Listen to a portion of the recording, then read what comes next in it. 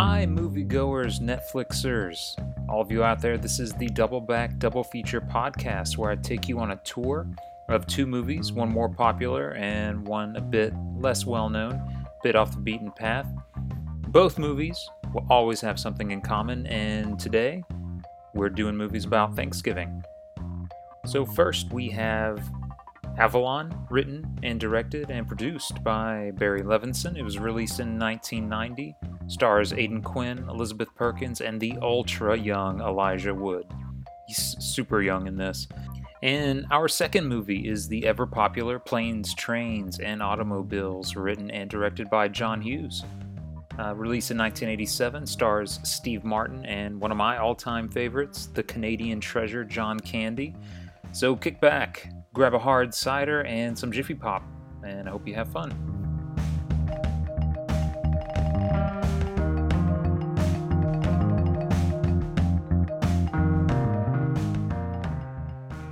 So Barry Levinson really is no slouch. According to his IMDb bio, he was born in Baltimore and started his career writing for the Carol Burnett Show and won 2 Emmys in 3 years. And he eventually did some work with Mel Brooks, writing on Silent Movie in 1976 and High Anxiety in 1977. And he and his wife, Valerie Curtin, co-wrote the excellent film Injustice for All. And I don't know if you've ever seen this movie, but it stars Al Pacino, and it has a very, very famous courtroom scene. And the movie came out in 1979, and this is full contact Al Pacino. He is fresh off of Dog Day Afternoon, which was what came after The Godfather. I don't think the second Godfather had come out yet, or actually maybe it did. I think, yeah, so he must be fresh off the second Godfather by now, and he is just acting like his hair is on fire. He is a slime. If he's allowed to go free, then something really wrong is going on. Mr. Kirkland, you are out of order. You're out of order. You're out of order. The whole trial is out of order. They're out of order. That man! It gets me every time.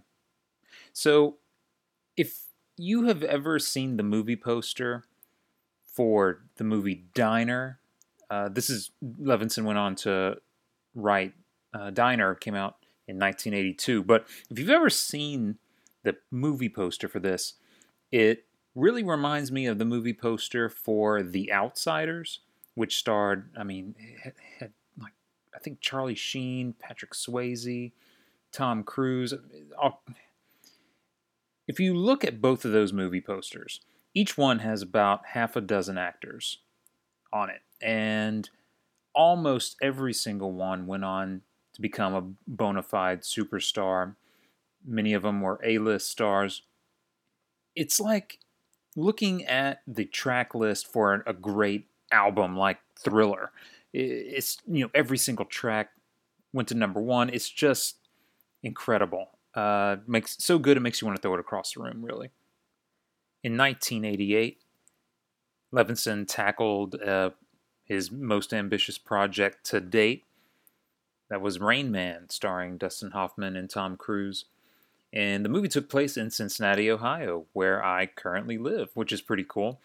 You don't really, unless you live in Los Angeles, New York, Chicago, you really don't have the opportunity to have movies where the actors are making references to places you know or you might live right by them. For example, Cruise is talking about being pulled over and arrested on Columbia Road, which I can see from my patio. I can just point at it.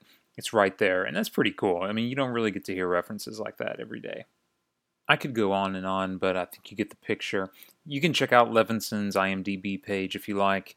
I'll go ahead and post a link in the show notes, but let's just go ahead and jump into Avalon.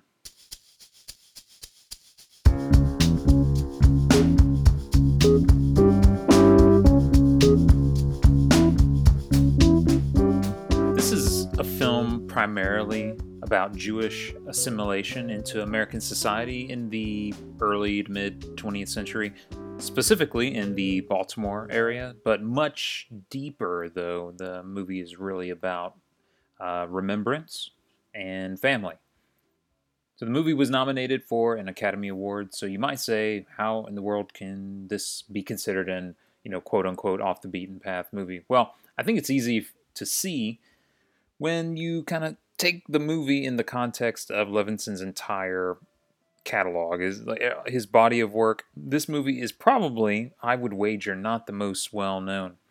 You don't really hear people saying, did you see that movie that the guy who did like Injustice for All and Rain Man, the one about the guy who came to America first from in Philadelphia, then he made his way to Avalon. You really don't hear that. So I have a feeling that this movie could really be considered like a sleeper in his catalog. It's also really gonna get lost in the Netflix shuffle.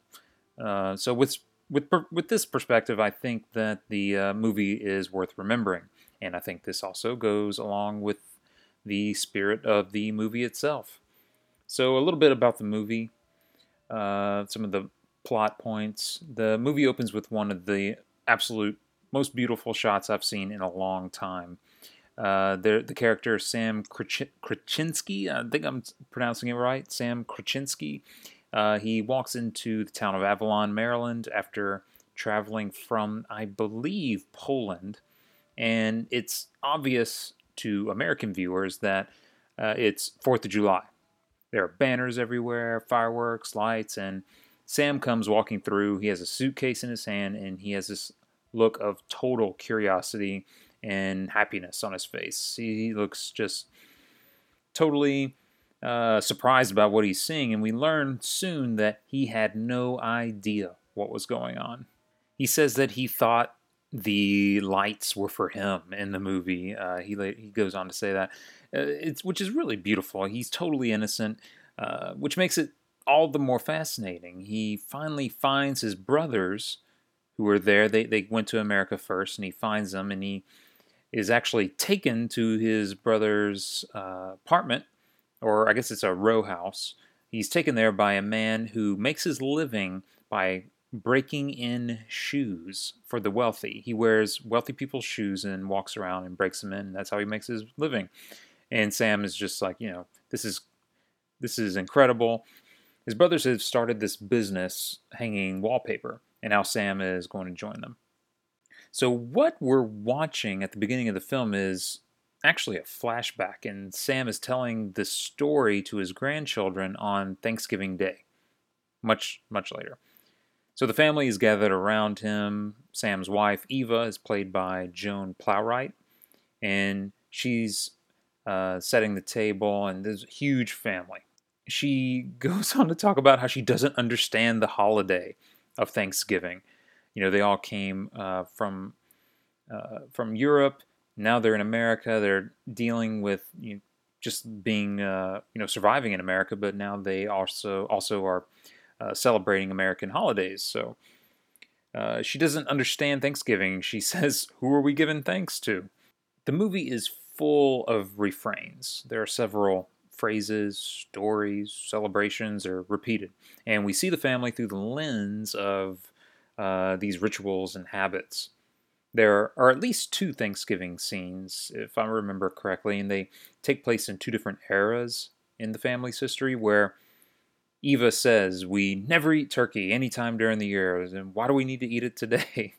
I guess I'm kind of that way too when it comes to Thanksgiving. I really don't eat turkey throughout the year, but I totally get down on it during the holidays, but I guess I just associate it too much with being sleepy. I guess like the tryptophan or whatever. I can't. You can't eat a turkey sandwich for lunch if you're just gonna get sleepy. You got work to do. Anyway, I mentioned that this movie is full of refrains, and we hear over and over Sam saying, "If you stop remembering, you forget," which is a really deceptively simple yet profound thing to say. And he tells the story of his coming to America over and over again. In 1914, I came to America. Then I came to Baltimore. The dinner table is a refrain as well, which is really cool. We see the deeper we get into the family's history, the further we go, the further we move in time, the family eventually moves from the table in the 30s, and we move into the 40s and the 50s where people start to get televisions, and we see the family move dinner from the table into the living room where they watch TV as they eat. And there's this really memorable shot where the camera is in the dining room and the lights are off and the camera is on the empty table, and then it pans up and we see the family eating in the living room, totally passive, not talking, not communicating, just zoned out. There's a lot that goes on in the film that I could talk about, but the most interesting thing I really think is the relationship between Sam and his brother Gabriel. In the first Thanksgiving scene, we see Gabriel threaten to leave when he and his wife show up late for Thanksgiving dinner, and they think that Sam, who everybody's at Sam's house, and they think Sam is going to cut the turkey without them. And it turns out he didn't cut the turkey, so Gabriel stays, but he threatens to leave, thinking that they're going to cut the turkey without him. So later in the movie, years later, when we're back at Thanksgiving again, we're back at the Thanksgiving table with the family. Everybody's hungry, everybody's grumbling, everybody's at their places. The kids are getting restless, and Gabriel is late again. He and his wife are late again. So, as not to insult Gabriel, Sam holds off on cutting the turkey. They wait and they wait. Finally, very emphatically, Sam orders them to cut the turkey. And sure enough, Gabriel walks in. He's insulted. People are eating. He leaves. Sam follows them outside, and Gabriel says that the act of cutting the turkey was a sign of disrespect. So they're like standing out in the middle of the street, red-faced. Sam is confused. Gabriel's angry. Sam tells him, hey, the young ones were hungry and antsy, and doesn't matter. Gabriel says there will always be young ones, and they have to wait for their family to be there. And at first you think Gabriel is just being overly dramatic, but you really get the sense like this is serious. And there will always be young ones. They have to wait for their family to be there. It's one of the most memorable lines from the movie. Anyway, Gabriel says to Sam that stand there in the middle of the street on Thanksgiving Day, red-faced. He says that by cutting the turkey, you might as well have stabbed me in the heart. And he gets in the car and he drives away. So when you butt this scene up to the final scene of the movie, it's oh so tragic because Sam is an old man in what looks to be a nursing home, and he says, if I knew things would not be there, I would have tried harder to remember. Oh, it's like, oh, right in the heart. So now, yes, this may sound like a total bummer, but the fact that the movie makes the case for culture and remembrance and family makes it definitely a worthwhile project. So since this movie deals with issues related to cultural chatter, I guess I'll say this in glancing because I think it's important to bring your whole self to art and to movies when you're watching them. And you don't want to just bring your polite self to the movies. You want to bring your whole self. So what I'm about to say, I say with total respect and love. I've been wrong before, and there are many things in life I continue to miss the mark on. But for the sake of ease, I think it's important to remember that you can't legislate the human heart, whether it's in politics, in our civil life, or in family. You simply cannot. You can't force change to somebody's heart. You really can't.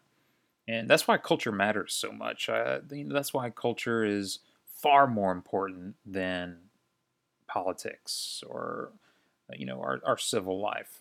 We can't retreat to the abstract. We have to really deal with these things head on, especially if they're important. If we want to make these things important, we have to make them important.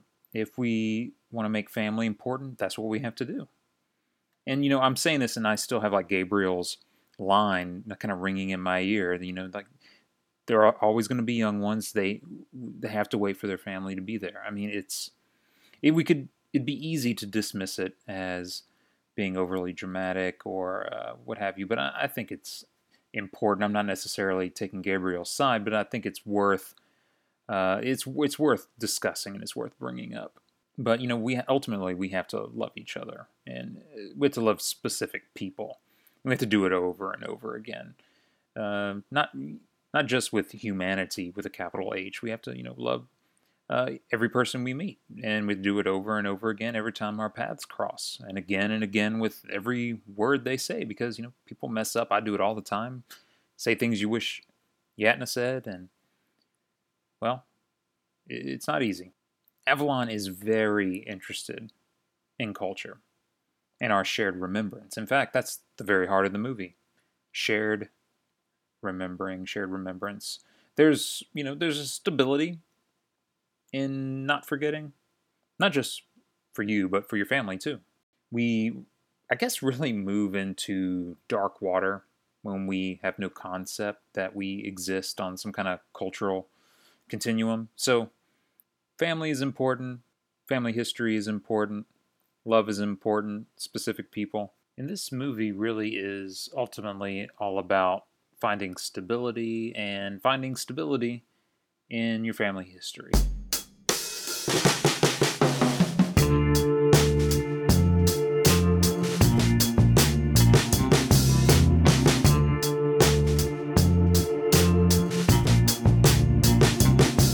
I may be way off base here, but I'm assuming you know who John Hughes is, and since he's probably much more of an auteur than Barry Levinson is, and really is seen as a quintessential filmmaker of an era, I won't go too much into the I won't go too much into the plot of Planes, Trains, and Automobiles. I assume you've seen it, and I mean, it's a classic. And one of the benefits of this podcast is that one of the films is much more well known, so I can safely assume that I can gloss over some plot points and just don't want to risk any repetition. If you haven't seen this thing, let me tell you what to do. Just this weekend when the kids are asleep, get a couple handfuls of those little airplane-sized liquor bottles. You know the ones, the little small ones. You'll know why when you watch the movie. Get your sweetheart or your best friend, and if they're the same person, all the better, and watch this thing. But if you're sensitive to language, just brace yourself when it comes time for our hero to rent a car. Just trust your friend here. Oh, one more thing. Before I say anything else, I do want to hit you with a John Hughes recommendation, one of his more underappreciated films starring Ed O'Neill. It's 1991's Dutch. And my wife and I really enjoy this movie. And double bonus, it is a Thanksgiving movie, so make some pecan pie and give this movie your undivided attention. More people ought to. Okay, so Planes, Trains, and Automobiles in brief. So Neil Page is a marketing executive played by Steve Martin. He's really trying to get home to Chicago for Thanksgiving, and his family is waiting for him, and they all seem very sweet, and they miss him. He finally makes it to the airport where he meets a salesman of shower curtain rings, and his name's Dale Griffith, and he's played by John Candy.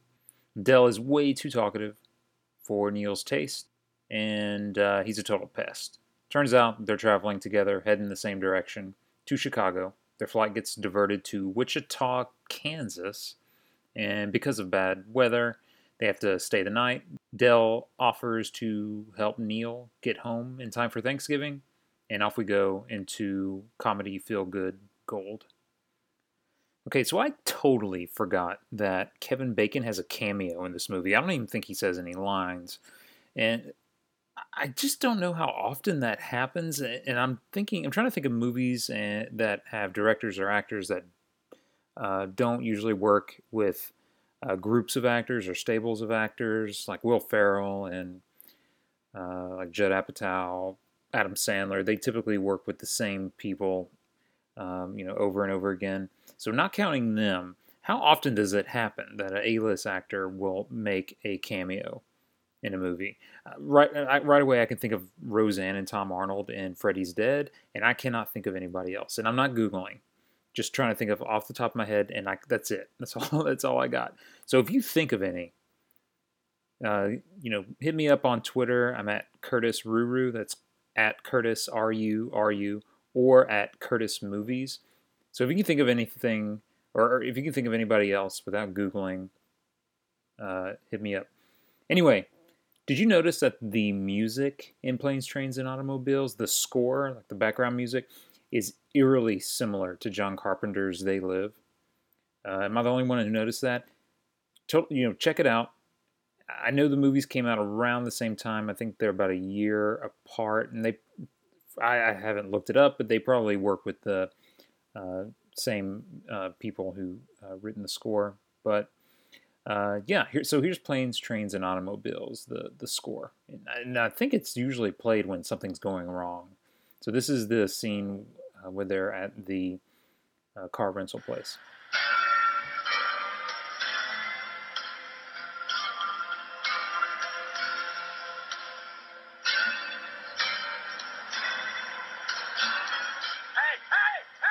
And now They Live.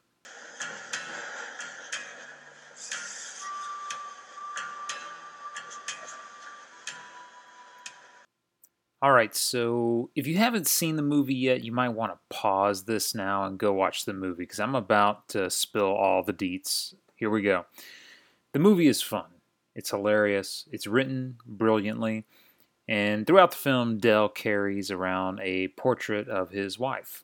My favorite moment in the movie is when Dell and Neil toast their wives. You know, when I'm dead and buried, all I'm gonna have around here to prove that I was here with some shower curtain rings that didn't fall down. Great legacy, huh? At the very least. The absolute minimum. You've got a woman you love to grow old with, right?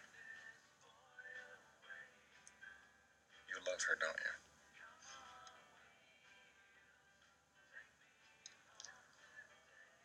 Love is not a big enough word. It's not a big enough word for how I feel about my wife. To the wives. To the wives!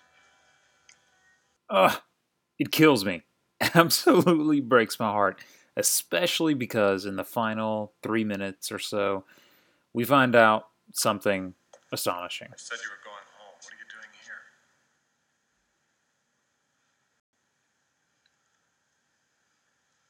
I don't have a home.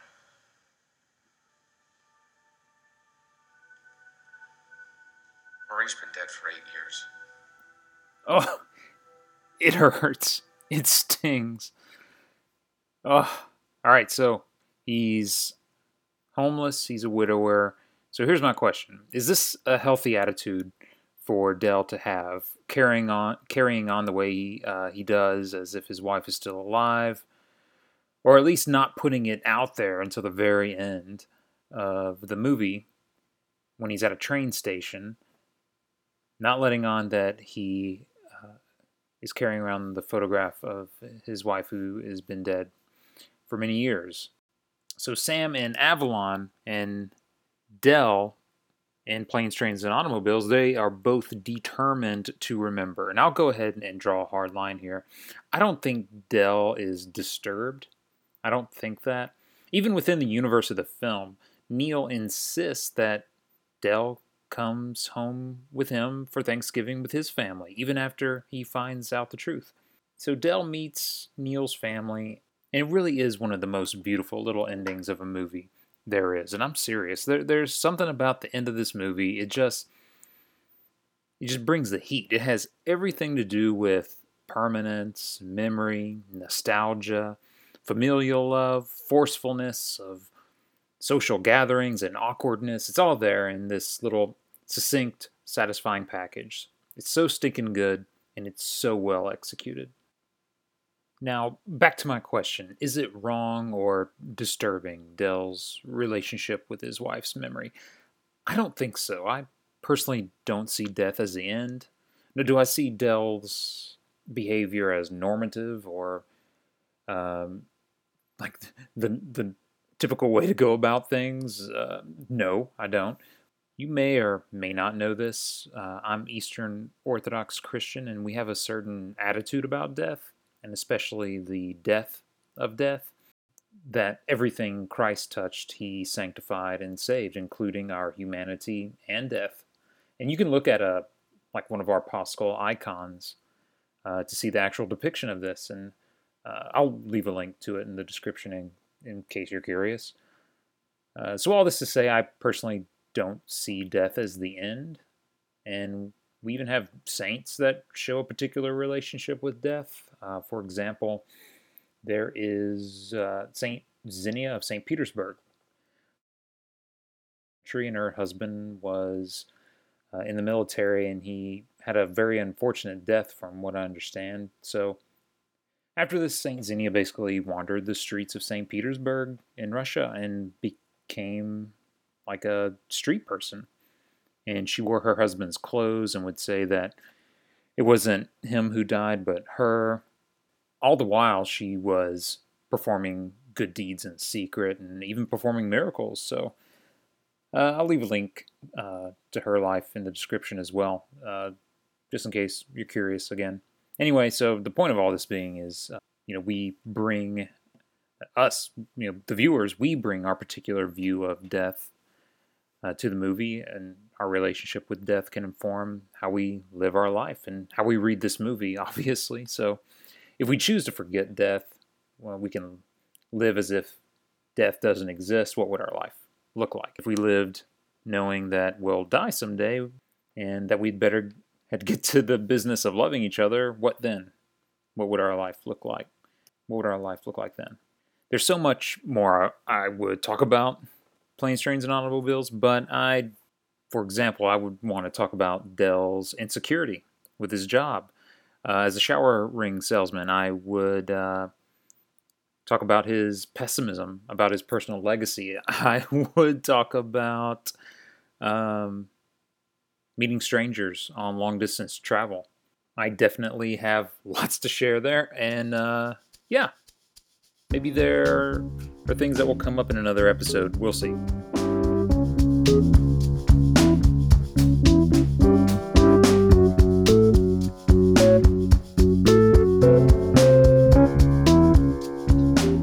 I didn't mention this in the last episode, but I feel like I should quickly mention it here. I think of the Double Back Double Feature podcast as a series.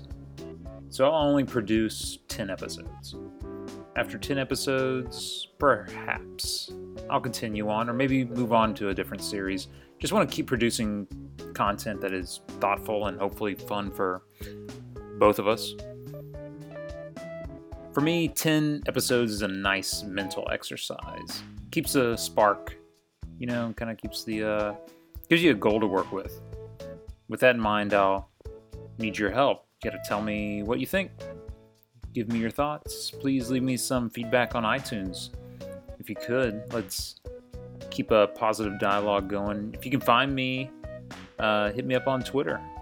You can find me at Curtis Movies. But I really spend more time on my other account. I guess I would consider my personal account. It's at Curtis Ruru. That's CurtisRuru. There was a time I thought it would be cleaner to have a personal Twitter account and one dedicated to the podcast, but cleaner also translated into more work.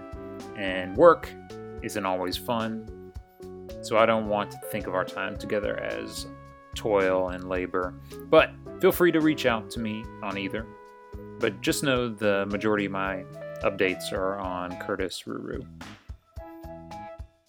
I also write blog posts on my Tumblr blog at beautywasthecase.tumblr.com. That's where I post my thoughts on films as I see them and other stuff. Last week I posted my initial thoughts on the Peanuts movie. I'll leave a link in the show notes. Thank you a lot, friends. And remember, when it's movie night, don't let the night end when the movie's over.